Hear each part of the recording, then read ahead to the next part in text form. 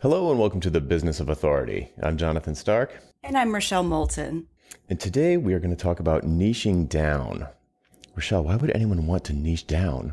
What even is that? Well, I think niching down is focusing on the people, the problems, the industry, the specialties, the things that really absorb you and drive you to operate in your genius zone. You know, that kind of perfect sweet spot for you and your marketplace. I love that term, genius zone, like where you're, never thought of it like that, kind of like where you're firing on all cylinders and doing your best work because you click with your clients and they need exactly what you do. Like, is that kind of what you mean by that? Exactly. I mean, just feel it for a second. Genius zone. It's where you're working from your personal genius. Nice. So yeah, niching down for me is a hot topic. It's something that I work with a lot of software developers on improving because they tend to, software developers, and myself included back in the day, tend to focus on their tools because they're not really in touch with the outcomes that they deliver to their clients in a business sense. They're usually like, oh, I'm really good at, I don't know, Node or, Drupal or MySQL or WordPress. And they don't think about, well, what does any of this do for my client? Clients never come to me and say, hey, I need 2,000 lines of JavaScript by next Friday. Like, no one needs that. They need the thing that the JavaScript is going to produce for their business. That's why they give you money. They're giving your business money for you to give their business money, ROI. But this gets pretty sticky with developers because they'll hear me say, okay, I call it pigeonholing yourself. And they tend to want to say, okay, I'm going to specialize, and they sort of double down on their favorite tool, or they want to do that. They say, oh, I'm going to become like, I don't know, an expert at some WordPress plugin, like Gravity Forms. And that's a little bit problematic. And we were actually talking about WordPress in the pre-show, which I think is interesting. So can you actually give people, if there are any developers listening, your perspective on looking for a WordPress developer? Because you have a WordPress site, right? I do. And most of my clients use WordPress. So, what we were talking about in the pre-show is that, I periodically look for developers. And of course, I want a WordPress developer because 99.5% of the time, my clients' sites are in WordPress, as is mine. But WordPress, I don't search on WordPress. There's so many people that do WordPress. It's just sort of a given that I don't even think of that as a niche as a buyer. I don't think of that as a niche. So I'm looking for, do they have experience with consultants? Do they have experience with firms of the size and type that I'm dealing with? Do they have experience with the outcome I want from that site? Because the client might have, 5 different reasons why they're doing the site. And also another thing is how the team is assembled. Because a lot of times I'm looking for a developer. I'm not looking for someone who can also art design the site. I'm looking for somebody who can program it and who understands something. I sometimes look for somebody who really understands the digital marketing piece of it and knows how to deal with some of the different email clients and how those interface with the site. So I feel like WordPress, if somebody just specialized in WordPress, I'm like, okay, so what? Tell me more. Right. I actually had this problem in my mobile consulting business because when I first started specializing on that, what I would call a horizontal specialization, where I sort of picked a technology and I made a name for myself as being the go-to guy for mobile websites, which at the time in 2010 was a great position because there weren't that many people doing it. The iPhone was still relatively new. Businesses they were just beginning to think about mobile. It was sort of at the height of the Gartner curve. And it was on a lot of people. It was on the radar of a lot of early adopters. And I got a ton of business out of it because I was really, it was a very short list of people who had any kind of, never mind expertise. It was brand new. Nobody was an expert, but nobody was known for it. It was like me and 3 other people. So it was great. But then what happened was, 10 years later, mobile is basically the primary computing platform on planet Earth, and everybody does it. Deloitte, IBM, everybody has giant consulting teams that focus on mobile. So I was a big fish in a small pond in 2010. Then the pond grew and grew and grew and grew, and now it covers the whole world. And just saying, oh, I'm a mobile expert is utterly meaningless now. And it reminds me of your WordPress example, where saying, oh, we're WordPress experts, that's super vague. So it becomes, you kind of need to think about it in terms of, I think you need to think about it in terms of your ideal buyer and what problem they're hiring you to solve, and then specialize in solving that problem. Maybe you use WordPress to do it. Maybe you use media queries. Maybe you use Node.js. But talking about that stuff is like, I don't know, it's like a handyman talking about how good he is with DeWalt drills. No one cares. Like no one who's going to hire him cares about that. They just want to know if he can fix the leak in their garage roof. That's, for me, that's the perfect example. I just want to know, how to use those things. I don't want to know how they work. I don't care. It's interesting that you did list a couple of things that were pretty specific, though. You use WordPress, but that's not specific enough. You know certain, I think you said email integrations. Mm-hmm. In my world, what we call that is platform specialization. When I say we, I mean me. Okay. I call that a platform specialization because there are certain platforms that buyers, you in this case, or perhaps you on behalf of your clients, you are aware of certain platforms that you're using. So something like Shopify is a classic one, or FileMaker is a classic one. Usually the decision maker and the buyer is aware of those, that they're using those platforms in-house because they had something to do with selecting or approving that purchase. So it's not impossible to do, but when the pond becomes so huge that it's an ocean, then you have to go deeper, in my opinion. Oh, yeah. And, again, going back to my example, I want to use somebody who understands sort of where my client's coming from, what they want the site to do, which means I want somebody who's used to selling services versus products. A lot of times the e-commerce piece isn't that critical, but the imagery really is.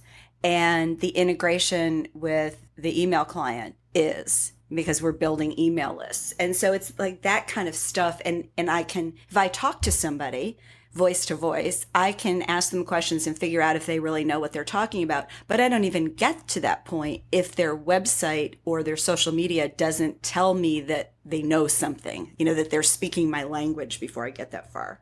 Right. So just to clarify that, when you say that they know something, I think you're referring to about your business and or your client's businesses and the outcomes that you guys are trying to accomplish, yes. Not whether or not it's like a given that they know how to do WordPress and that stuff. It should be, right? Right? It should be. Yeah. It's whether they understand the issues around my client's business. And, I would add in this case, whether they understand how I want to work, because when I work on these projects, I typically assemble a team. So there's a programmer, there's a designer, I'm typically the strategist, and we'll have a project manager. Now, one of us might be the project manager, the client might be, but I have multiple people. So I'm also selecting to make sure that they're going to fit with the team. So for somebody who describes their outcomes, that they were part of a team, that catches my attention. I want somebody who's going to be able to, even though they're independent and they're going to be working on the technology piece of it, I want to know that they can work with the rest of us. Absolutely. Yeah, you've got a programmer-shaped hole that needs to be filled, and you want somebody who's going to fit that slot, Yeah. But, I want to come back to something you said, Jonathan, this example about what you did in 2010. Because one of the challenges, people will say about niching is, oh my God, how am I ever going to get enough work? If I get more and more narrow, where's that going to come from? And so I always like to think of it in terms of signposts. So how do you know if there's a market demand for you and your niche? And you picked up on one in your scenario where you're doing research and it points to some kind of a significant technological, demographic, or in your case, strategic, right? Strategic demand in your market now or in the near term. So you're kind of looking for that wave that you can ride. So that's one, right? One opportunity to niche where there will be a market demand. And then, another one, which is maybe the easiest one for software developers, is where your target market understands your service and they are just accustomed to buying it in some way, shape, or form, right? So, maybe you're writing software to handle digital marketing. CMOs would know to buy that. So you're putting yourself into an existing niche, maybe describing yours somewhat differently, but you're in a given niche that people recognize and will pay for. And when you say people, you mean buyers. Buyers. But then the other one really struck me as the other end of this is that when there are lots of other people in the space, I mean, some of us would say, oh, no, we don't want to go in there when there's a lot of people. But sometimes, depends on what point of the market cycle you're in, the fact that there are other people in that, that level of niche tells you that there is a market demand for that services. I mean, it's not foolproof, but it does tell you that there's an established market of some sort for your niche. Yes, I get nervous when a student picks one that we can find no competitors for. Yeah. But Yeah. I to loop back to something you said about the cycle of the wave. That's what you said, the wave. That's exactly what I did in 2010, completely by accident, just total luck. I happened to become interested in this thing that was about to crest, and you can do that right now. It's blockchain and AR, VR, that stuff, AI, machine learning. Those are all these things that are just about at the top of the roller coaster of the Gartner curve. And people are talking about them like crazy. And buyers are wondering if they need to be, the cutting edge buyers are wondering if they need to be experimenting with these things.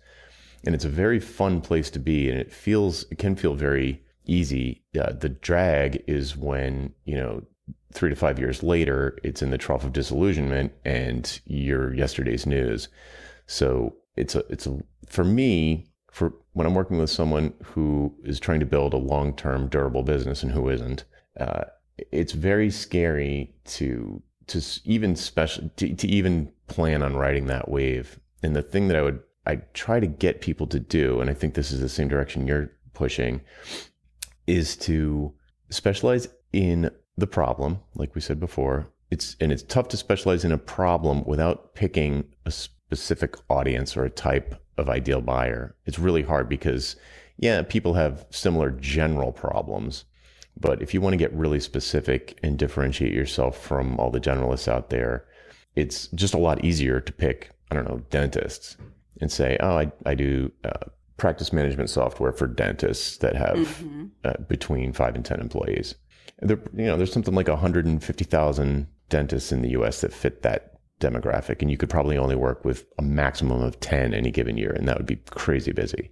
Mm-hmm. So the notion of in the software world, the idea of specializing in something, riding the wave is it's cool for somebody who is aware that it's going to be an up and down type of thing.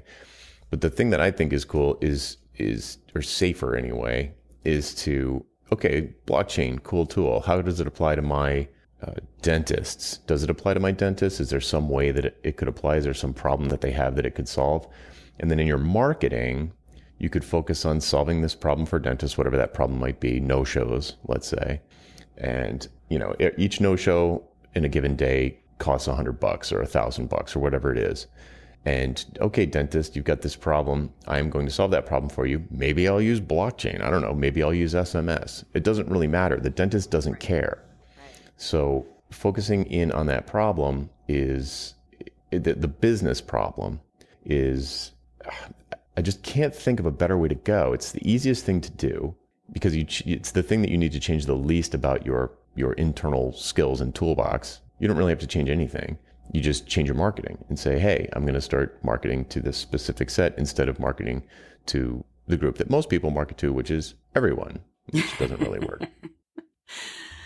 Yeah. I mean, I think that, part of that challenge is that it's maybe translation is the word I'm thinking, because what you're saying is you're not really changing anything. You're changing how you describe it. But what happens is, I think, when you start changing how you describe something, you start changing how you interact with your clients. So you're having a discussion about the problem versus having a discussion about the solution. Absolutely. Because sometimes, the client has to know there's a problem first, right? And you as the consultant have to be very clear about what that problem is, because a big part of our job is defining the problem. And then we can, once we really, really understand the problem, then we can figure out the solution. And then when you're focused on outcomes, all of a sudden you find that you have a different conversation with your client. As you're working on solution towards the outcome, you're not talking about, well, gee, is there blockchain? You're talking about what it looks like to that dentist in their day-to-day life and management of the business. So I think it changes the conversation, which is powerful. Oh, absolutely. I mean, this isn't really a pricing podcast, but the best part of it is that if you stop talking about the scope and features and tools that you're going to use and time it's going to take you, you can stop billing by the hour and you can start pricing the outcome and say, oh, dentist, you say you're losing $1,000 for each no-show and you're getting 3 a day. Okay, so it's $3,000 a day times 5 days a week times 50 weeks a year that you're open. All right, so you're basically looking at whatever that maps out to, $1 million problem. I'm sure I can move the needle on that for $100,000. And it would only take me 2 weeks. Would you be interested in that? Who's not going to say yes to that? I know, sold. Yeah, wait a second. Are you going to use blockchain or are you going to use Node? The dentist isn't going to ask you that. They do not care. I mean, they might not trust you. That's a different issue. Your claim needs to be credible and they need to have some kind of trust. And we could talk about that maybe in another time. But that's an issue. But you're not going to build trust with them by impressing them with your software certifications. No. And the same applies, to really any consulting niche. It's clients, buyers want to know that you know what you need to know. And they can't always tell whether you do or not. They make a judgment based on how you speak to them. So if I speak to somebody who's really technical and is throwing jargon at me, I don't necessarily assume that they are as smart as that jargon might indicate, because I think, gee, if they're really smart, they could translate that for me so that I don't have to learn the jargon, because I don't want to know the jargon. Yeah, that's why I'm hiring you, guy. Exactly. Yeah. There's a quote attributed to Einstein, although I've been told that he didn't really say this, but I love it anyway, which is if you can't explain it simply, you don't understand it well enough. And to me, that is the mark of someone who's really good, is that they can explain to a 6-year-old what it is that they do. Yeah. And that's where trust comes from too. I love to listen to someone who can explain it to me so I can understand it. It makes me feel smarter. Right. Mm-hmm. Yeah.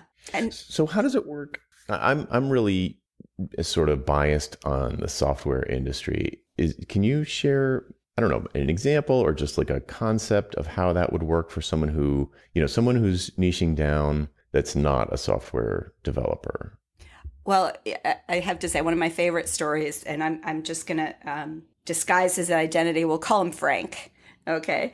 So when I first met Frank, he was a consultant and he just published his second book. And, he had some respectable book sales, but he wanted to grow his speaking business. And at that point, he was doing these, what I would call one-off speeches for $500 here, $500 there. And sometimes he would travel to do those. So not only was he only getting $500, but it would take, 2 or 3 days, including travel and visiting the city. So we agreed to a plan. Okay. So the first thing, we said, well, okay, you've got to promise me no more $500 speeches because you're wasting your time on that. And so that was easy. And then second, really to the point on niching, is we boiled down his messaging. That's why niching down is the way we keep talking about it. We just kept boiling away what didn't matter until we hit kind of the right niche and the right topic. And for him, it was that millennials were making over media, technology, and entertainment companies. And that's still a little bit broad for most niches, but for what he wanted and his experience and his potential speaking clients, we thought that made sense. So it's really focusing on millennials. And this was a few years ago when everybody was trying to figure out what are millennials going to do next. And then what we did was we just doubled down on that message. And so he wrote a lot. And so we'd pitch, 3 or 4 articles a month to some pretty big media outlets. And instead of building his own email list, which that's a whole nother topic, don't recommend that for most people. But for him, he had kind of the gravitas to be able to write those articles and get them published in some large publications. And so what happened is people started coming to him. It started with media, asking him questions, and then the speaking buyers, the clients, started to come in. So it took a total of 18 months, which I know these days sounds like a long time, but I think it was pretty fast, where we went from $500 to $15,000 for a speech. Mm-hmm. So we just did it again. We focused on the niche, millennials making over media, technology, and entertainment companies. We focused on those markets, and we just gradually raised his fees, no more $500 fees. So we started at $2,500 and we went to $5,000, $7,500, $10,000. I mean, we did it, but over the course of 18 months, we just kept raising the fee until somebody said, no, right. I'm not willing to pay that. And so, and then when you look at that, and again, this is different for everybody because everybody has a different business model about how they make their fees. But so he was pretty regularly in that $10,000 to $15,000 range. And so he had revenue from his books, which was the smallest part of his revenue. I mean, he wasn't making much from the books. He had his speaking, which wound up being the biggest piece. And he had consulting, which was kind of that middle piece. So he applied that niching strategy to his pricing. And I know we'll talk about that another time with the pricing, but it's really critical to see what role that niching played for him. Because until he got specific, he was flailing around. $500 for a person with his knowledge to get on a plane and fly for 4 hours to a speech. And I mean, it was crazy. Yeah. He was giving himself away. All right. So yeah, I don't know how tactical you can get while keeping Frank's identity secret, but can I ask a couple follow-up questions? Sure. If I can't answer, okay, I'll tell you. Okay, fair enough. How big, you said he submitted a few articles per month to big publications. Like how big are we talking about here? Like Forbes, Harvard Business Review? Not Harvard Business Review, but we had New York Times, Wall Street Journal, what's the one? USA Today, U.S. News and World Report, plenty of major metro newspapers, East Coast, West Coast, that kind of stuff, and the Atlantic. We got nice. A couple of pieces there. And so would these be like he'd kind of write the article and then shop it around, or would he pitch an idea and then both? They would say, yeah, great idea. Yeah, it depended on the publication. And there were a couple of publications that came to us and said, gee, we see that you're expert in millennials. We're looking for something on this. Are you willing to write it? And sometimes they paid him to do that, although we didn't look at it as a revenue opportunity because, if you're lucky, you'll get a few $100 for a bylined article. Yeah. Yeah, absolutely. I wouldn't care at all about the money. Exactly. Right. So I've actually done some of this in the past, especially when mobile was brand new. A lot of outlets were looking for, they were going to get clicks. They knew they would get clicks if they had an article about mobile and like this new thing. And it was smartwatches for a while too. And I would just sort of, it's kind of embarrassing to talk about, but I'll do it anyway. There was a service called Help a Reporter Out. And there was another one, PR Leads, that actually did work for me. I would get, it wasn't full articles, but I would connect with reporters. They'd interview me over the phone, and then you'd sort of quote me in the article. Mm-hmm. And the drag, the bummer is that when that happened, the best that they could really, you know how it works. Like you see the quote, blah, blah, blah. And then it's like, Jonathan Stark, blah, blah, blah, says, and that the blah, blah, blah part was super soggy. And I guarantee you that other than me being able to say, oh, it was in the Wall Street Journal or whatever, or quoted in the Wall Street Journal, there's like no benefit from it because there was no positioning. I wasn't niched down on anything. It was just like mobile consultant. Instead of, these days, it would be much more specific. Like, Jonathan Stark, author of Hourly Billing is Nuts, which like is like a really powerful mental picture. Like hourly billing is, he wrote an entire book called that. That's crazy. Like what, I have to find out what that is, for my kind of person is going to be totally intrigued by that. So I guess what I'm saying is sort of a cautionary tale, which is not having a real focused value proposition, or what do you call it? We have slightly different terminology. It's kind of like big idea, but it's well, it's maybe a positioning statement. yeah. Because to me, they're always together. There's the big idea, and some people never say their big idea out loud. It's more of a personal thing, but it's represented in, if you use the tagline or sometimes the business name. It's how all those things come together. Your name, how you use your title, business name, big idea, tagline. Yeah.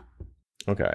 So I guarantee you I would have been better off if I had something really specific after my name in those articles rather than just mobile consultant. Like, it's like, ugh, it doesn't really, it's not intriguing or anything. But I want to make a point though, because what you did was really smart, because if you think about writing articles, I mean, it's great to have a bylined article, but that's also a lot of work. You have to write the article, you have to get it edited, you go back and forth, and it takes time.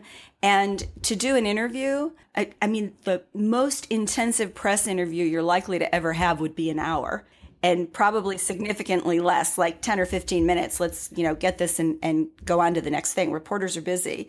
So it's a great way to get your name out for a 15-minute investment. Mm-hmm. Okay. So is that the sort of thing that you've had success with clients, or is that not really a tactic you use? Oh, it's absolutely a tactic. I mean, it goes back and forth, but with this particular, our friend Frank, he was really good with media. He got it.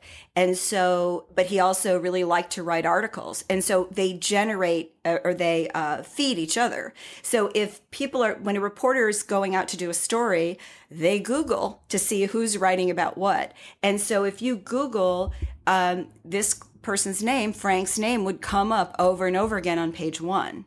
And page one isn't always easy if you're using a well-known keyword, but his name would always come up. And if you get on Amazon, do you see who wrote books on this? His name will come up on that first page. So it's all of those things feed each other. And then once the reporters find you, guess what? Your name is in those articles. So when the next reporter goes looking, there you are.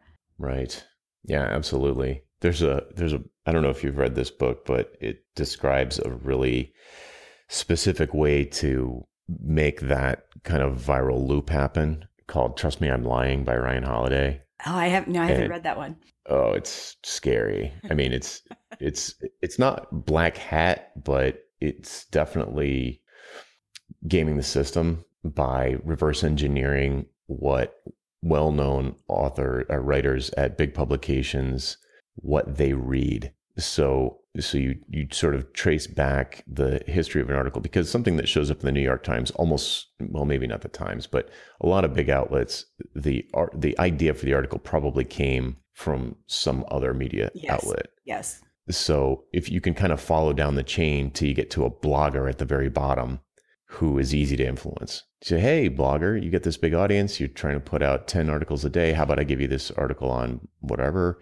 And it turns out that blogger is read by a bigger blogger and references the article, and bigger and bigger and bigger. And, the bigger fish eats the smaller fish all the way up the chain. And that next thing you know, you're getting quoted in the New York Times without ever talking to anyone. Anyway, the book goes into how this guy would do this over and over for some really well-known brands. And it got to the point where he started to freak himself out because he was seeing his exact words come out of people's mouths on TV, not, and in some cases, not even credited. So it was pretty intense. It's an intense book. Definitely recommended reading. Well, I think there's a way you can, do this all white hat and above board, and especially when you're dealing with experts and thought leaders. It's just a matter of taking the things that most people in those categories do automatically, which is writing and thinking and analyzing, and just putting it into some focused output. I think it was maybe our last episode where you talked about creating a body of work. And that's kind of what we're talking about, is each of those little things helps create a body of work. And if at the same time you're doing that, you can get a bigger marketplace interested in your articles or your words, your thoughts on your area of expertise, it's all to the good. It builds your brand and ultimately your business. Excellent. Is there anything else we want to cover? It seems like that might be a good place to leave it for the day. Yeah, I think, because otherwise we could talk about niching all day. I know it's so, yeah, I'm ready to go down the rabbit hole of fear of niching and like poverty mentality and, fear of missing out and all that stuff. But I guess we can just sort of end with saying that we both have had the experience over and over and over that the smaller your focus becomes, the bigger your market gets. It's weird. Yes. It's like going deep feels like you're smallening, decreasing the size of your audience. But in fact, it's the thing that starts to resonate with people. It's completely counterintuitive. I know it is, because I talk to people every single day who are like, well, if I niche down, to a market that's 10% the size of what I'm currently marketing to, I will have 10% the business. And it is the exact opposite. Yeah, it's not straight math. No. It just isn't. It's taking that leap of faith, but doing it in a way that's very analytical and thoughtful about getting there. Absolutely. All right, great. Well, that is our show for this week. We hope you join us next week for The Business of Authority. Bye-bye.